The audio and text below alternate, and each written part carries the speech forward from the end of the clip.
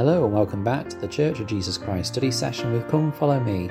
I'm your host Matthew Roberts and this is Series 2, Episode 343 of this daily study podcast.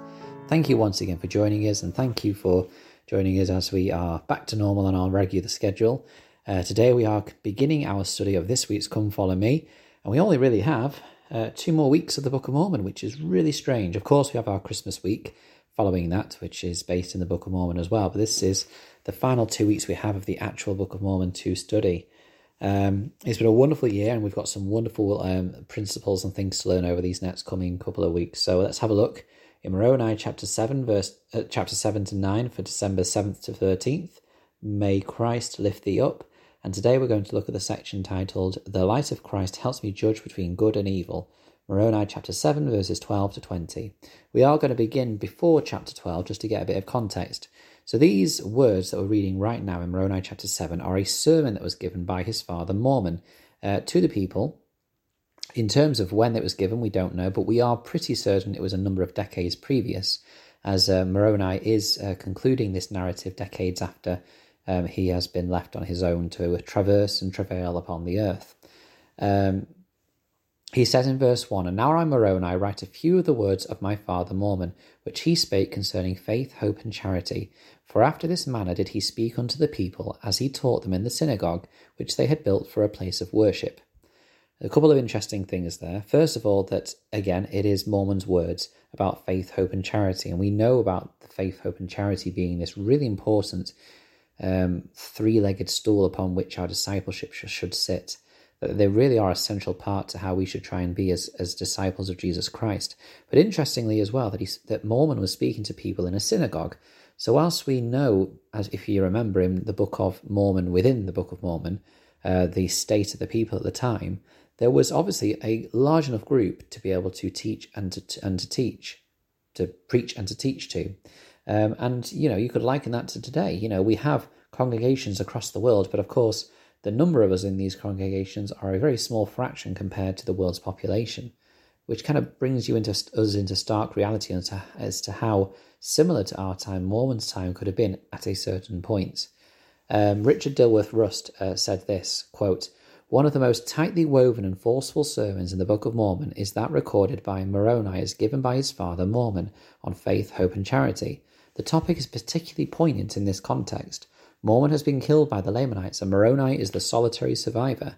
Recording these words out of his own generosity of spirit, we can also imagine that Moroni is rereading this sermon to strengthen his own faith, hope, and charity, a topic Moroni addresses in his concluding words in the Book of Mormon. Close quote. I love that insight because it gives us a bit more than just, Moroni just saw this talk that had been written down by his father and thought it was really good. It's probably a lot of the things that he's thinking about at this time, the things that he's pondering on, Moroni, because, of course, he is reaching the end of his time, and he is pondering over these words, and he speaks about them in Moroni 10 as well, so I think that's important to remember. In verse 2, it says, Mormon begins, he says, And now I, Mormon, speak unto you, my beloved brethren, and it is by the grace of God the Father and our Lord Jesus Christ and his holy will, because of the gift of his calling unto me, that I am permitted to speak unto you at this time. I love this by Mormon, the joy he has of being able just to speak to the people. I mean, when we're given an opportunity to speak in a sacrament meeting, do we joy at the moment to be able to be permitted to speak unto the people? Do we joy at the opportunity that we have to share our testimony, to share our thoughts on a certain topic? Of course, Mormon is a great example of this. But Linda K. Burton echoed these thoughts. She said, quote, Don't you love Mormon? He knew who he was and what his mission was and was not distracted by the evil that surrounded him. In fact, he considered his calling to be a gift.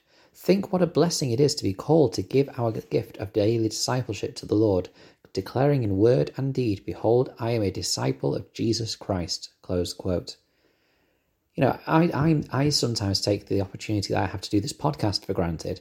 The fact that I can speak into my device, that I can record these words and broadcast it out to hundreds of people across the globe, and that actually, a number of people are listening to this, it's just a joy to me. And I'm so grateful that I'm permitted to use this technology to speak and to share my testimony in this way. It's something which I've desired to do a few years ago that I felt prompted I needed to do, and I thought a blog was a good way to do that. But I found the time difficult to be able to type things out on a computer and that kind of thing. But to be able to just record and share it is just so much easier. And so I'm so grateful that I've been brought to this technology. Mormon continues, and he says in verse 3, "Wherefore I would speak unto you that are of the church, that are the peaceable followers of Christ, and that have obtained a sufficient hope by which ye can enter into the rest of the Lord, from this time henceforth until ye shall rest with him in heaven." Now, I thought this was interesting. What does this phrase, peaceable followers, mean? And how can these people who lived at a time of great wickedness be peaceable people if they are followers of the church, despite the great wickedness and destruction around them? Bruce C. Hafen said this, quote, "This is the spiritual endowment of hope, of perspective, of patience, of an inner serenity, a sure inner sight that is not weary in well-doing. Such hope is bestowed by the power of the Holy Ghost, which Comforter filleth with hope. It is the hope that Mormon recognized as a sustaining, God-given source of strength in the maturing stages of spiritual development. Not perfect, not frantic, not pessimistic, and not artificially cheerful. The walk of those who walk with the endowment of hope is peaceable." Close quote. Those of us who are disciples of Jesus Christ can be peaceable in these times, even in times of great suffering and sadness with the global pandemic and wars and natural disasters. It can be a very scary world that we live in, and sometimes I think some of us sit in our homes with our central heating and all these things and the warm comforts that we have, and we kind of are detached from just how dangerous and how violent the storms of life are outside. And then sometimes we get smashed with that. We wonder, well, why is that? Why are we allowed to have that? But even then we can have our walk can be peaceable because of the hope that we have through the Holy Ghost. And so that is going to be something we look a lot at in this section today. Now we are going to move on to judging between good and evil. And, for the last couple of minutes, let's just talk about this. In verse 12, because we could talk about chapter 7, every single verse for ages, I'm going to skip ahead to chapter 12, and it says, "Wherefore all things which are good cometh of God, and that which is evil cometh of the devil. For the devil is an enemy unto God, and fighteth against him continually, and inviteth and enticeth to sin, and to do that which is evil continually." So we are told now of ways we can judge this, and we'll talk about how we can judge these things tomorrow, and what the word judge means, because there's a lot of negative connotations with that word. But what we need to understand is that everything that is good comes from God. And we're not just talking about the gospel as we understand it as members of the Church of Jesus Christ of Latter-day Saints. Of course not. There are so many good things in this world that are not to do necessarily with the gospel of Jesus Christ. There's a huge amount of things, as long as they invite us and entice us to do good. I'm just trying to think of a clear example that I can give you at this moment in time. There are some films, for example, which don't focus on Jesus Christ, for example, but can inspire and invite and encourage people to do good and to reach out and be kind and to love each other and to be yourself and to be happy. And one of the films that just comes to mind, which I really enjoy, that I just felt really uplifted by, is The Greatest Showman.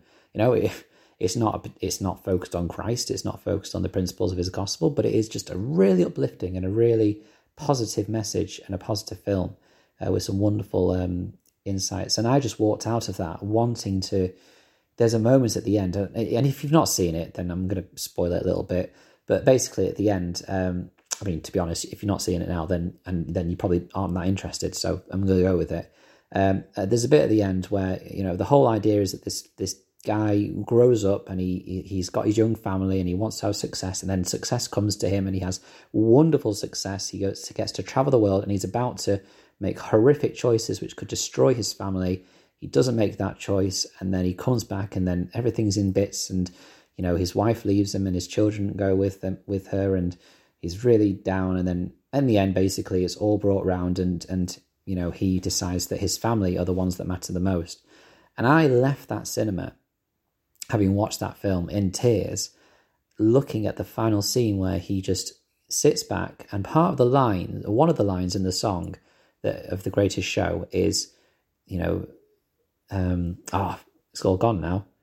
It's everything you ever want. It's everything you ever need. And it's here right in front of you. And during the film, it's obviously talking about the show that he's doing. And, he's produced this great show and it's all here for you and it's wonderful. But actually at the end, he's singing that same line, but he's singing it whilst he's watching his daughters take part in like a little dance show for like one of their dance classes have put on. And then he's singing that to himself and his wife. And it just hit me. I was just like, I need to spend more time with my family. I need to really just love my family and just take in every moment I can with them, because those moments are going to go very quickly. That inspired me to do good. That inspired me to be to do good and to reach out and be the best that I could be. And it wasn't, a church film or anything like that. And yet it made me want to do good. Anything that is good comes from God. And anything that entices us to do evil is of the devil. Now, we have reached the end of this study session period today. President Thomas S. Monson, though, I'm going to share this final quote by him. He said, quote, "May I provide a simple formula by which you can measure the choices which confront you? It's easy to remember. You can't be right by doing wrong. You can't be wrong by doing right. Your personal conscience always warns you as a friend before it punishes you as a judge." Close quote. We could talk more about this, and we will talk more about this tomorrow. Please do join us tomorrow as we continue our study of this chapter. It is a fantastic section, one of my favourite parts of the Book of Mormon. I've said that about many parts, but yeah, it's another one. So please do join us tomorrow as we continue with looking at this section. You can also share the podcast. Please do share the podcast. You can join the Facebook group, Church of Jesus Christ Study Session with Come Follow Me. And you can also email ldsstudysession@gmail.com if you're interested in joining in a future podcast episode yourselves. Thank you for your time, and until we meet again.